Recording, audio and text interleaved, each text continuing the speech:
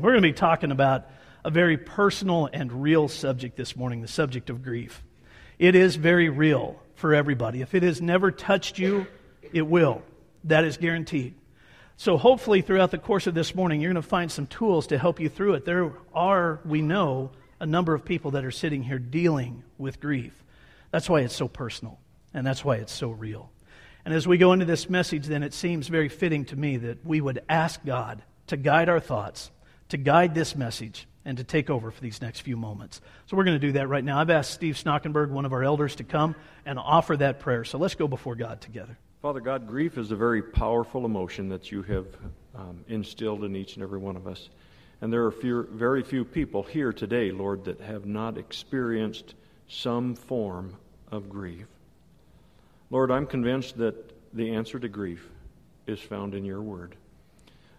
The answers are there. They will walk us slowly through the process of grief. Lord, thank you for that. This morning I pray for Phil, that you would help him with the message and that you would help him to communicate to us how you want us to deal with that very personal emotion of grief. So be with us today, Lord. Open our eyes, open our hearts, and allow us to see what you have to say about this very delicate subject. In Jesus' name I pray. Amen. Amen. Thank you very much, Steve. I'm a big fan of the stories of the Bible. As long as I can remember, I've been a big fan of the stories of the Bible. Some of them capture my attention more than others. The ones that really grab me are the ones that have obscure details in them. When I write, I tend to put in a lot of details. Some people tell me I put in too many details. But one of the biblical writers of obscure details is Luke, Dr. Luke. I think if the two of us had walked together and talked together face to face, we would have enjoyed one another's company. At least I know I would have enjoyed his because of the way he writes, the way that he thinks, the way that he speaks. I want to show you two stories from the Gospel of Luke that demonstrate these obscure details. Both of them should cause you to go, whoa, hold it. That's very curious. I haven't seen that before. That doesn't make a lot of sense. I need to explore that. I'll show you what I mean. We're actually going to project these. Typically, we don't project Scripture, but I want us all to be able to see this together. Take a look at this. This is Luke chapter 7. Luke writes, soon afterward, Jesus went to a town called Nain, and his disciples and a large crowd went along with him. As he approached the town gate, a dead person was being carried out, the only son of his mother, and she was a widow. And a large crowd from the town was with her.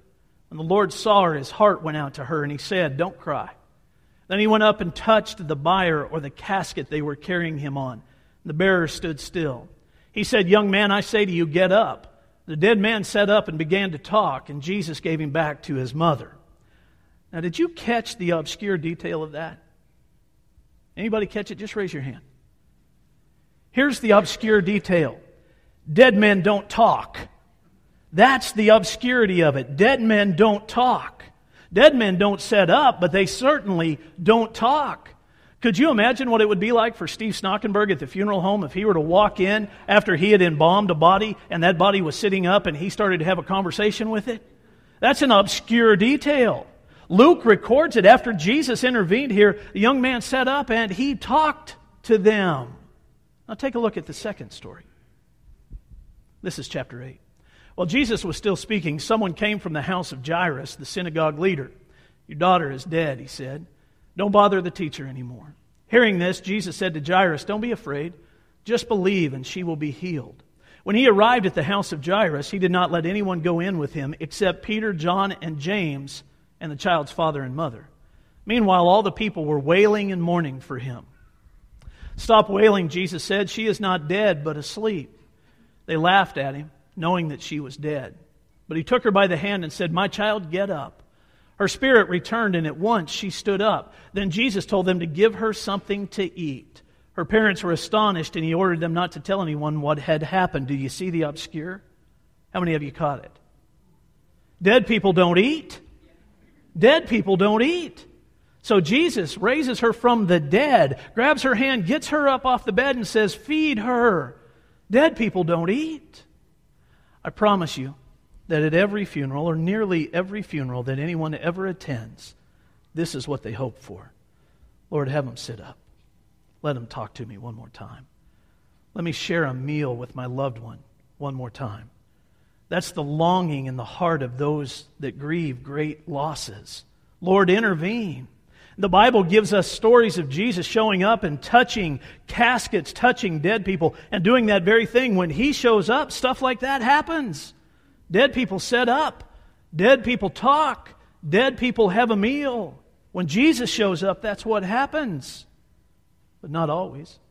In fact, in today's world, rarely. Rarely. That doesn't mean that Jesus doesn't show up. It just means that we seldom experience miracles like what we just saw here. We seldom see the dead sitting up. We seldom hear the dead talking. We seldom share meals with those that have passed on. Rather, what we are left with, even after Jesus intervenes, is a deep grief, a tough time in people's lives that they have to wrestle through. And it's not just brief little periods. It can go on for a long, long time. Tom Hanks does a wonderful job of showing what that grief looks like. Take a look at this clip. If there was one question I was allowed to ask. Oh, go ahead. People who truly loved once are far more likely to love again. Sam, do you think that there's someone out there you could love as much as your wife? Well, Dr. Marcia Fieldstone, that's hard to imagine. Mm-hmm. What are you going to do? Well, I'm going to get out of bed every morning. Breathe in and out all day long. And then after a while, I won't have to remind myself to get out of bed in the morning and breathe in and out. And then after a while, I won't have to think about how I had it great and perfect for a while. Sam, tell me what was so special about your wife. Well, how long is your program? Oh, well, it was a million tiny little things that when you added them all up, it just meant that we were supposed to be together. And I knew it. I knew it the very first time I touched her. It was like coming home, only to know home I'd ever known. I was just taking her hand to help her out of a car. And I knew it. It was like magic. Magic. Well, folks, it's time to wrap it up. I'm Dr. Marcia Fieldstone in Chicago. And to all my listeners, a magical and Merry Christmas. And to you, sleepless in Seattle, we hope you'll call again soon and let us know how it's going. Oh, you can count on it. It's a really good depiction of what grief looks like, and some of you have experienced it. Some of you have dealt with those emotions very personally, some very recently. Cindy Peak was sitting in first service yesterday. We buried her husband, Glenn. Glenn attended church here for a long time. Cindy knows very recently and very personally what it's like to feel this way. My family and I have been, for the past 4 or 5 days, on a cinematic research journey, which means this. We've been looking through all the movies we own, looking for depictions of grief, and here's what we discovered. It's in all kinds of different movies. Grief is so real, it is so personal, it is so prevalent that it permeates almost every genre of movies. It's in action and adventure movies, it's in dramas, it's in romantic comedies, it's in almost every kind of movie, it's in westerns. It's very real. But grief is not only depicted by those that have experienced loss through death. Instead, grief is pictured in all kinds of different ways. And you might think that this is the only realm in which it happens, but it's not. If you want to know about that, you could sit down and talk to Keith. Over the course of 15 years, Keith worked for 5 different companies. He lost 5 different jobs in 15 years. Each time he got a new job, he thought, okay, this is the one. I am going to spend the rest of my working career here, and then I will retire from this place. One time he lost his job just because of a downsizing situation. There was a downturn in the economy. The company had to let some people go. Keith lost his job. Another time he lost his job because of a merger. There was another experience where he lost his job for an unknown reason. There was a conflict between he and a boss, cost him another job. The last time, when they came and told him that he was no longer employed, Keith lost it. He didn't know what he was going to do. Driving home, he just grabbed the steering wheel and he wept and wept and wept. Went in and told his wife, and she said, honey, everything's going to be okay. Tomorrow you'll go out and find a job. Well, that wasn't true. He had no desire to go find a job. Instead, he laid on his couch for 3 months, crying, shedding tears. Man not given to crying, shedding tears for months because of the loss of a job. It happens that way. It's a loss of identity, especially for men, and there's a grief attached to that, and he couldn't take it anymore. 5 times was too much. You could sit and talk with Dora. Dora had spent a number of years married to a man that, well, he just wasn't all that pleasant. She got it in her mind that things would be better if he was out of her life, and so she set a course to divorce him, and she did it. She divorced him. Then she discovered a loneliness like she had never experienced. Night times were particularly difficult for Dora, so she tried to stay as busy as she could. She occupied herself with activity after activity after activity. But when she would lay her head on the pillow at night, all she could think of was how much she missed him. She grieved the loss of that relationship. And that loss, all of that grief, came through the avenue of divorce. It happens that way. You could talk to the Jones family if you wanted to see a different kind of grief. Ted and his wife had both grown up in families with animals, and they wanted their children to have animals, particularly dogs, as they were growing up, because dogs bring a unique kind of joy into a home. They wanted their kids to grow up with a dog, so they researched breeds. They wanted to make sure they got the right kind of animal, and when they found Rowdy, he seemed to be a perfect fit for their family. At night, he would go between their kids' bedrooms, sleeping with one for a while and then sleeping with the other, and those kids loved that dog. The whole family loved that dog. One day they were late for an appointment, and the whole family was leaving, and so they ran to the car, and for whatever reason, nobody had checked to see that Rowdy was pinned up. Rowdy was inside. When Ted jumped behind the wheel and put the car in reverse, well, that family grieved for a long time what happened. They would tell you that standing over that fresh dirt of their pet's grave was unlike anything that they had ever experienced. It was very, very difficult for them, very hard for them. Robert and Anna know a different kind of grief. They were married for 12 years, and it was wonderful, absolutely wonderful. But Robert knew something was wrong with his body, so he went to the doctor. The doctor said, yes, there is something wrong. You have cancer. For a number of years, they fought it, and it looked like they were winning the battle. They spent tens of thousands of dollars to win that struggle. And when it looked like it was all behind them, they started to celebrate. But one night when they laid down and went to bed together, well, that was the last night they would ever do that. Robert didn't wake up the next day. Anna was shocked. She looked at her husband lying in the bed next to her. Her heart was just broken, absolutely broken. She did the funeral. She took care of the family the way she had to. The family took care of her. And for months and months and months, her heart just broke every day. Seemingly it would heal and then it would break again. She had friends that would come and try to comfort her. They would say all the right things in their minds. Most of the time they were saying the wrong things. And finally one day a very good friend said to her, Anna, how are you doing? And Anna decided that she wasn't going to fake it anymore, and she answered the question. Blew her friend away. She said, I am very angry. Her friend said, angry? Angry at who? She said, I'm angry at Robert. They said, angry at Robert? How can you be angry at him? She said, because he's gone. He left me here with 2 children, and I have to raise them. He's gone, and I can't be with him, and I have no idea when I will ever be with him again. And the heartache is too much. The loneliness is too much. Her friend looked at her, wide-eyed, not knowing what to say, but she decided in her heart she would never ask that question again because Anna was honest. You see, grief comes through all kinds of different situations. It can come through the loss of a job. It can come as a result of divorce. It can be there when a pet dies. And definitely it is there when we lose a loved one. Grief is real. And it's all around us. Grief permeates our society. If we're not careful, when grief touches our life, it can change everything for us. You can watch all kinds of things change within your own life based on how you deal with grief. One of the key elements of it, though, is to acknowledge that grief is real so that you can find your way through it. There are different ways that you can do that. Once you acknowledge that grief is a reality and you are dealing with it, then you're a long ways down the road towards healing.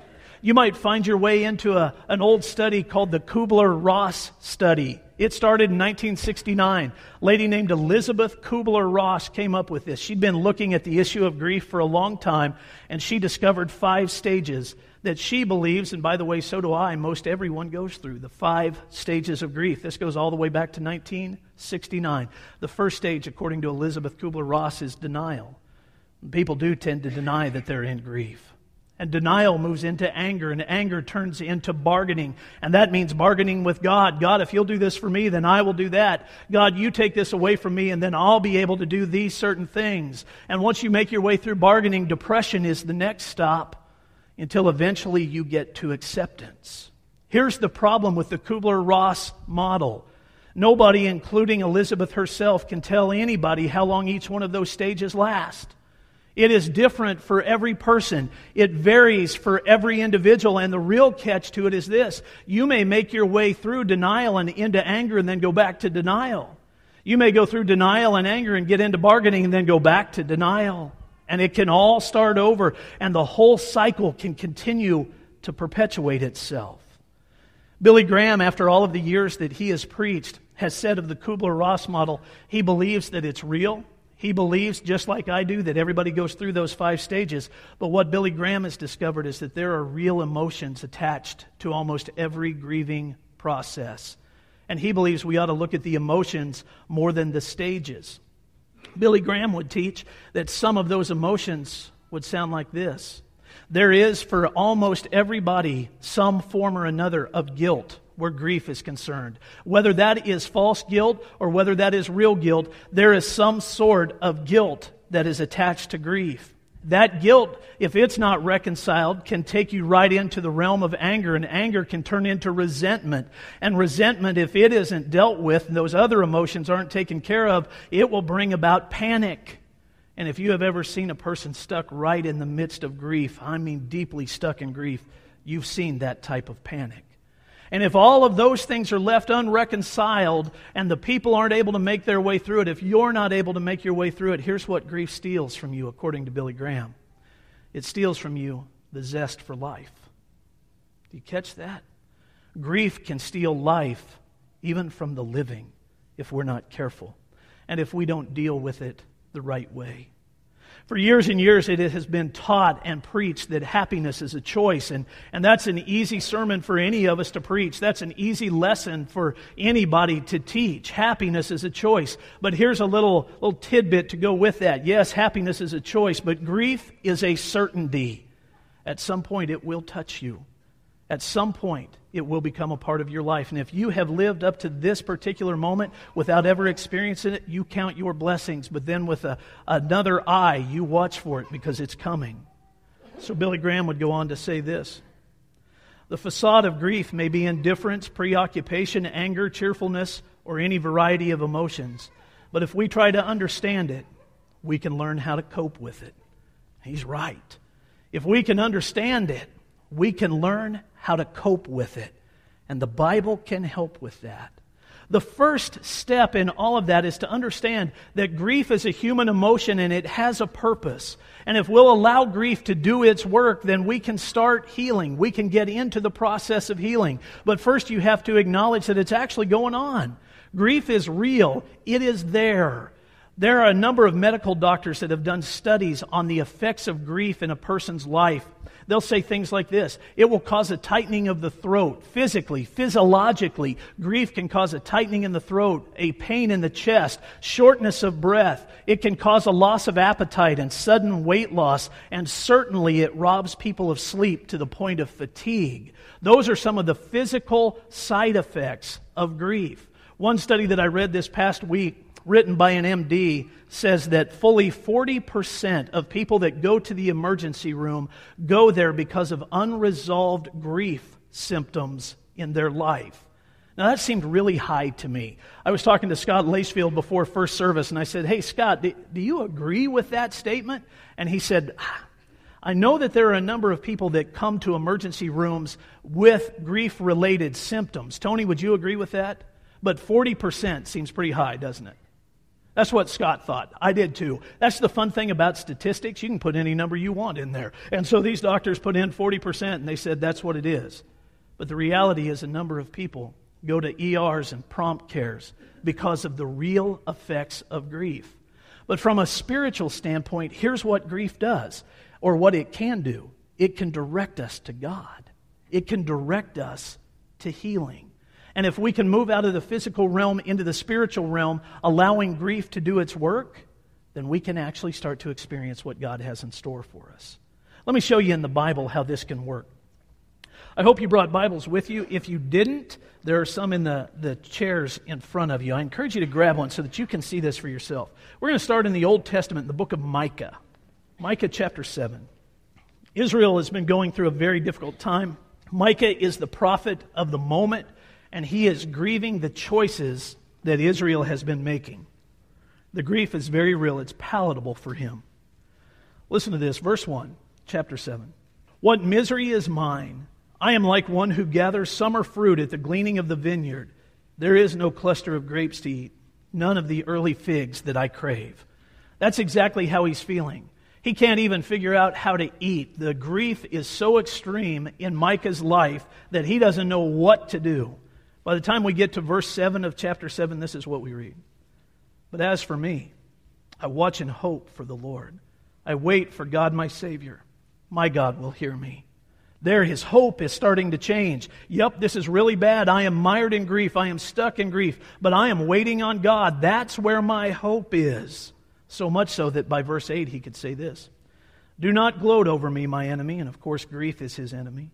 Though I have fallen, I will rise. Though I sit in darkness, the Lord will be my light. Now he's getting a handle on what needs to happen. But first and foremost, he's declaring to the enemy, you will not win this battle. God will win this battle. If you are stuck in grief, hold on to that. Grief will not win. God will win this battle. There was a young mother who had the horrible responsibility of burying her child, putting on a funeral for a child. That is not something any parent ever wants to do, and there are few things that hurt more than that. And that's what this young mom had to do. It changed her life. It robbed her of everything. The zeal of her life was gone. She didn't know how she was going to get from one moment to the next, let alone from day to day, week to week, month to month, was an impossibility for her to even think about. And after a long, long time of laying on the couch and crying every tear that she had in her body, this young mother decided that she would search Scripture beginning to end to find a verse of Scripture that could help her through this. She needed to find some sort of motivation, something that could help get her off the couch and get her moving. She couldn't cook dinner for her other children. She certainly couldn't go back to work. She was so stuck in the grief that there was no hope. So when she started searching, this is where she found herself. Philippians 4, verse 13.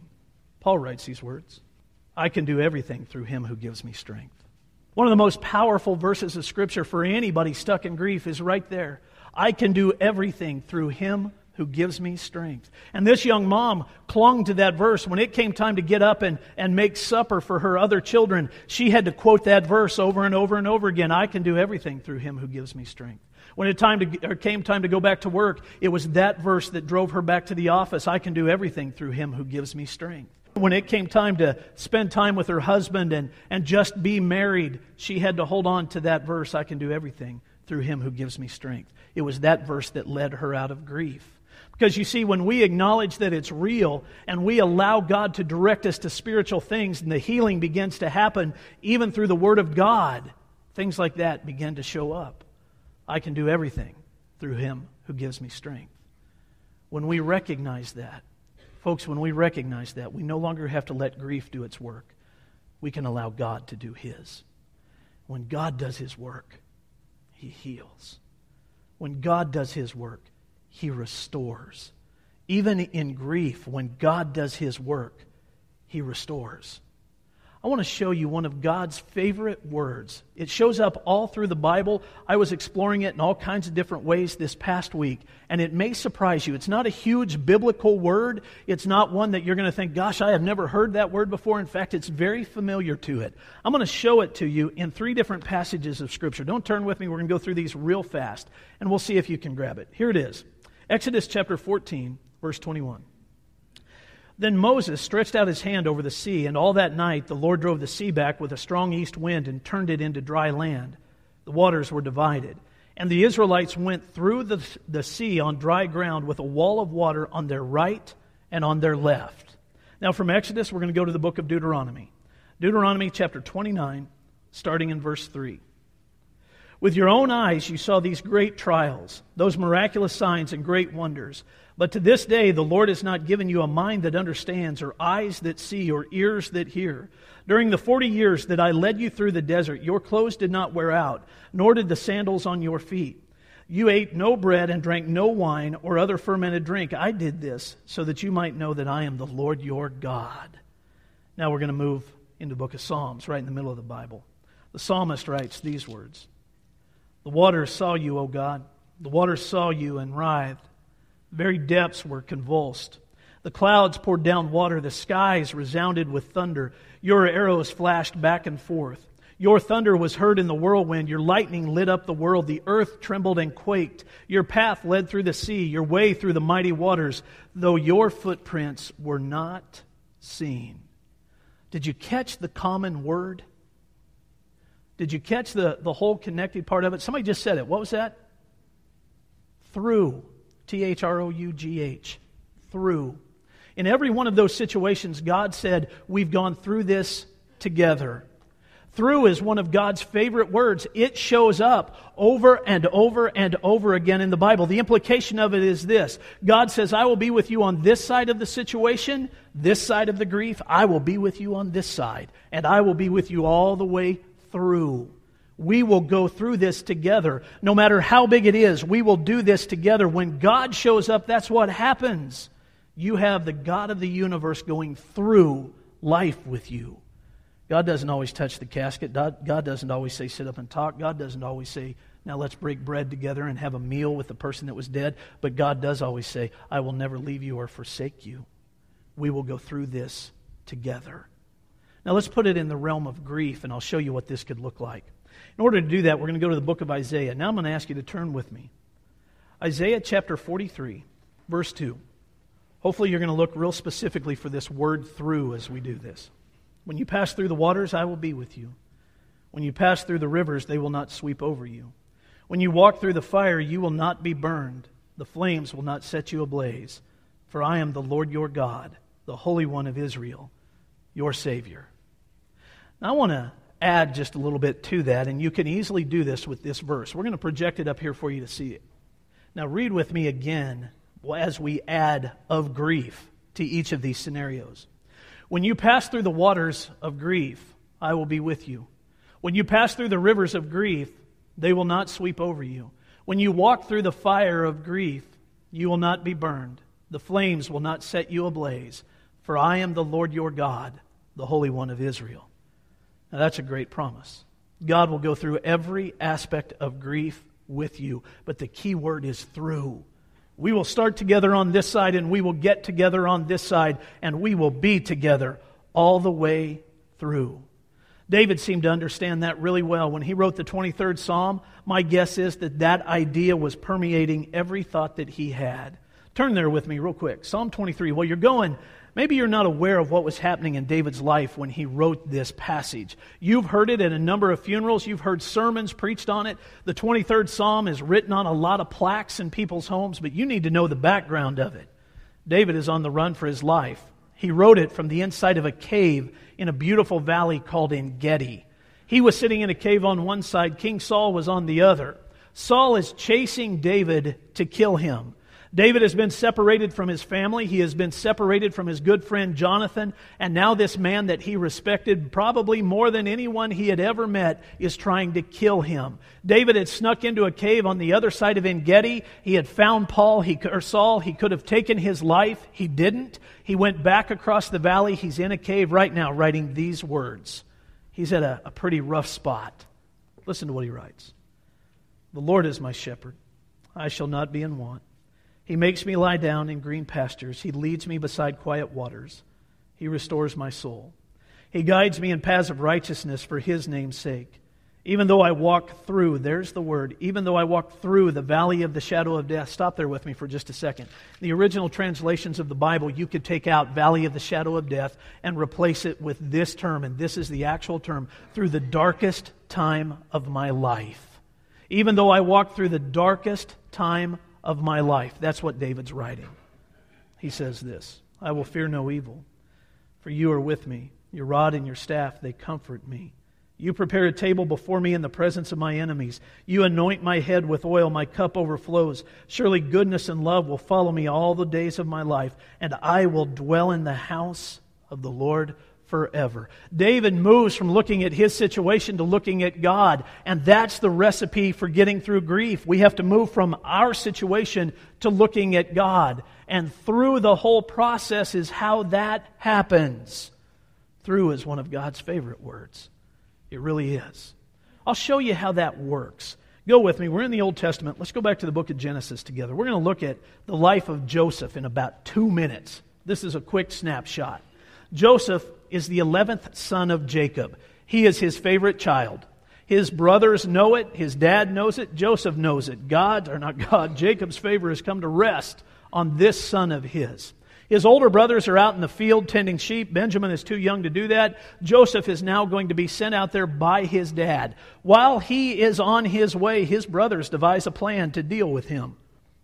They want to get rid of him once and for all. So they decide that they're going to kill him. Judah, one of his older brothers, intervenes and says, gosh, what's in it for us if we do that? Let's not kill him. Really, Judah is trying to save his life, but still he's got a little bit of coyote in him too. Judah says, let's not kill him. Let's sell him into slavery. At least we'll get some money for him. The other brothers say, hey, that's a great idea.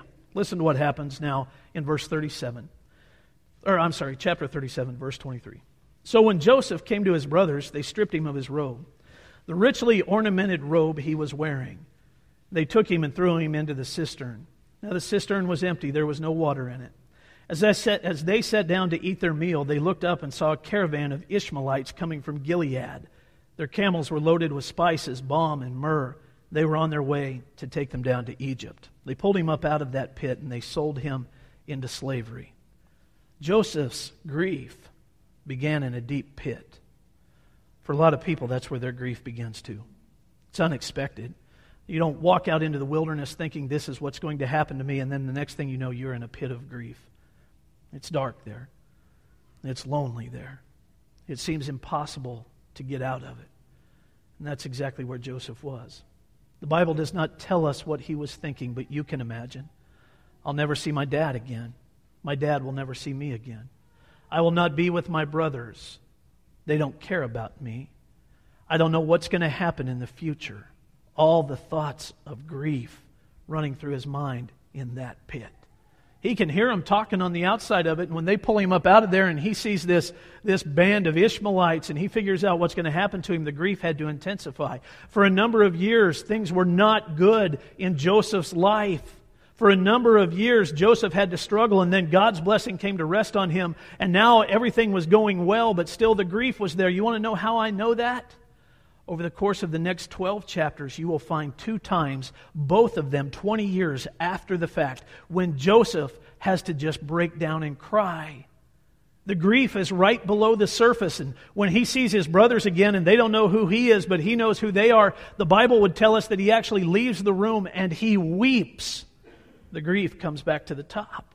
There's another time when they figure out who he is, that Joseph doesn't want them to see the grief that he has gone through. He's talking now about being restored with his dad. He leaves the room and he cries on his face. He cries before God. But God never left him. God said, I'm going to go through this with you, Joseph, no matter how long it takes. 2 decades, if necessary. Listen to what Joseph says by the time we get to chapter 50. And this is verse 20. Speaking to his brothers, you intended to harm me, but God intended it for good, to accomplish what now is being done, the saving of many lives. What you intended for evil, and we could even say that to Satan. What Satan intends for evil, God uses for good. Even grief. Because grief is a healing process that allows us to see God. Grief is a healing process that draws us closer to the Lord. Grief is a healing process that when it does its work, it allows God to do His work and we draw near to Him. Grief does that for us. It's a painful way to get there. It's a hard way to get there. And every one of us at some point will have to deal with it. And if we don't have to deal with it, we will know other people that do.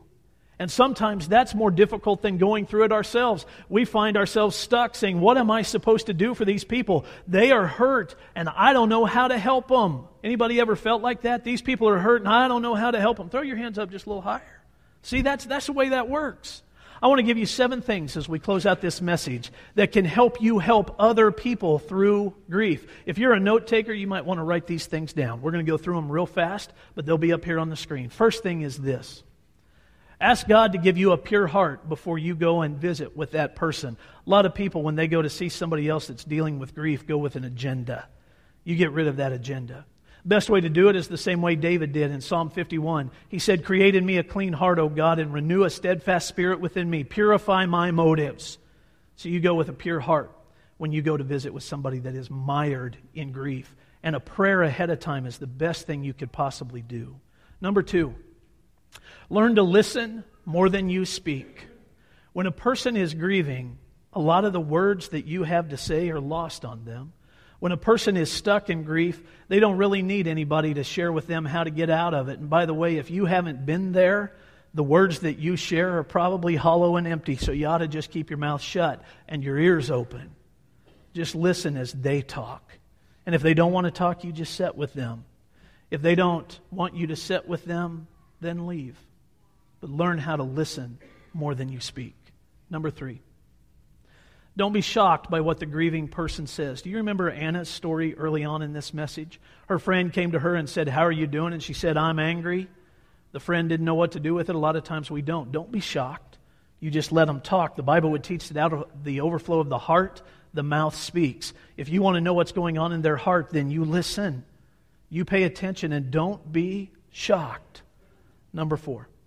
And this one I really want you to pay attention to. It'll sound strange coming from a preacher. Let the other person determine how much of God they want in that particular moment. Sometimes as Christians, we want to open up the Bible and just start reading to people because we think it'll be real healing. We want to share all kinds of Scripture with them. And the truth is this. Sometimes when you talk with a grieving person, you are God with skin on and they are upset at God. So don't be shocked. Don't be shocked by what comes out of their mouth. And then remember, sometimes they're not looking for Scripture and they're not even looking for prayer.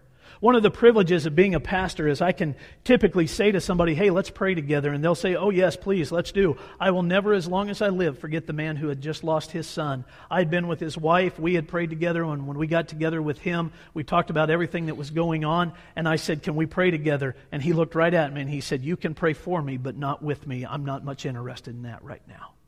That's okay. Put me up against the ropes. But that was okay because the time came when we could pray together and God opens up that door. Number 5, anticipate needs for people without having to be asked, which simply means just do things for folks. A lot of times grief is a paralyzing aspect of our life and we don't know what to do. And if other people are helping meet some of those needs, it's taking care of the basic things. You don't have to wait for them to ask. By the way, one of the worst things you could ever say to a person in grief is, "Call me if you need me." And we say it all the time. They need you. Show up and anticipate needs. Now, that also means anticipate when to leave. But we say that all the time to folks that are grieving. Call me if you need anything. Let me ask, how many of you have said that to somebody? Okay, I'm right there with you. How many of you have been called? A few of you. There's a whole bunch of us that would say, "I've said it," and a whole lot fewer that have ever been called. Be careful of that statement. Number 6. Remember, there are many more difficult moments to come. Grief is not a one-day event, nor is it a 2-week event. It's not just a 2-month thing or a 1-year thing. There are a lot more difficult moments to come. Joseph grieved for 20 years. When he had the opportunity for healing, it welled right up and it came out of him. All of that grief did. She's not sitting with us right now, but I think I'd have her blessing to say this. I didn't ask her for it, but I'm going to step out because this is Mary England and I can do that. We were in the hospital in Kalispell on Friday with Jim and Mary. Jim was having surgery. We prayed about that last week in church. They had found a spot on his pancreas, and they believed that he had pancreatic cancer. So they were removing the tail end of his pancreas and his spleen. Jim's 80 years old. By the way, they told him if he was 5 years older, they wouldn't do this surgery, but he is 80 and in such great shape, they decided they would go ahead and do it, which was a great thing. While he was laying in the bed waiting for the surgery, he was telling the nurse that the doctors had told him they were were 95% sure that it was cancerous. 95% sure. So we stood around the bed and we prayed, God, don't let it be cancer. And it wasn't. It wasn't. They called back on Friday afternoon and there was no sign of cancer. It's still in pathology, but there was no sign of cancer. Isn't that cool? When you ask God to do stuff like that, give God a round of applause for that.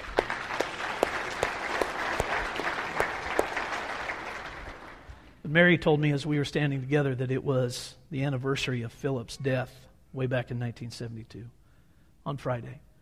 And she said, I haven't thought about that for a number of years, but they lost their child in 1972, their son, and Mary was thinking about that day. There are a lot more difficult moments to come.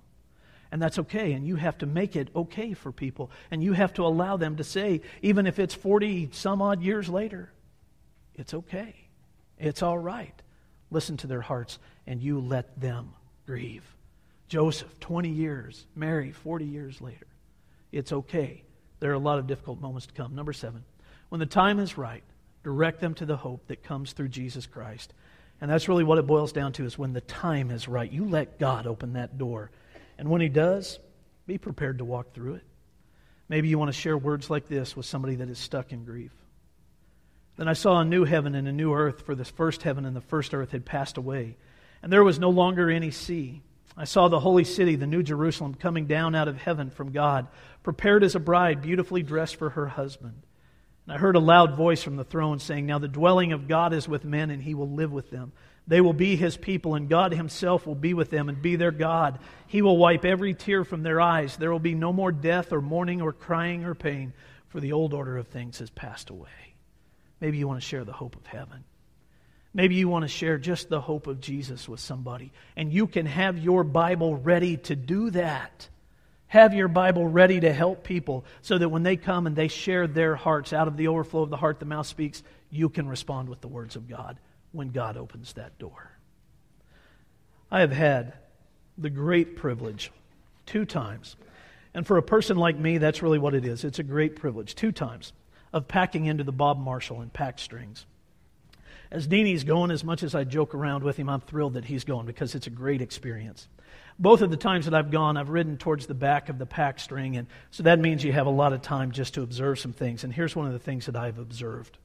The animals that we are riding when we go into those camps in the Bob Marshall get a break from time to time, because the riders can get off and walk with the animals. Can walk the whole way if you want to, or if it seems like the animal's getting kind of sored up, it's no big deal. Get off the animal and just walk them on in. The pack animals don't have that privilege. Once the packs are placed on them at the trailhead, they don't come off until somebody takes them off at the campsite. So if you're riding 10 miles, for 10 miles they carry that burden. If you're riding 15 miles, for 15 miles they carry that burden. If you're riding 30 miles, they carry that burden until somebody lifts it off. Grief is just like that. Grief is just like a pack animal that has had a heavy burden placed on them. Until God lifts it off, that burden remains. They have to carry it however long that takes. For some people, that's 5 miles. For some, 10, some 15, some 30. And then somebody lifts that burden off. But when God takes it off, something pretty special happens. And maybe you can remind people of things like this. John chapter 8, verse 36. So if the Son sets you free, if Jesus sets you free, you will be free indeed. And in grief, that's one of the best verses that we can point people to. When Jesus lifts that burden off of you and sets you free, you will be free indeed. But grief is hard to get through. No question about it. It's a heavy burden that weighs a lot of people down. Let it do its work so that God can do His. And if you're stuck in it, there is nothing wrong with you praying, Lord, lift this burden from me. Set me free, that I might be free indeed. This morning, we invite you to offer a prayer like that. If grief has been chasing you or weighing you down for a long time and you want to pray with somebody to get rid of it this morning, or maybe you want to pray for somebody else that's stuck in grief, you can do that. This is a very personal invitation because grief is so personal. But what we want to offer to you is that those prayers are available from the elders of the church. If you want to go over to the prayer room, they'll be there and they will meet you. A couple of our elders will be there. They will meet you and they will pray with you about these issues. They'll pray that God sets you free, that He lifts the burden. We saw people respond in first service that have been weighted down with grief for a long time. They just needed somebody to help lift it. You can do the same thing. Go and pray and ask God to set you free indeed. Would you stand and pray with us? Well, Father in heaven, this has been a long message, I know. I'm praying that I didn't get in the way of it, and that you were able to speak. It's very personal to so many. It's real in everybody's life. And Lord, it's one of those places that we know we need you so desperately. I know that's true of a number of people that are sitting with us right now. Grief has been a tough thing for them. But Lord, you can lift it. And I pray you will. And I'm praying that they will allow you to. They will allow you to do the work that only you can. So Lord, would you set them free, that they might be free indeed. In Jesus' name, amen.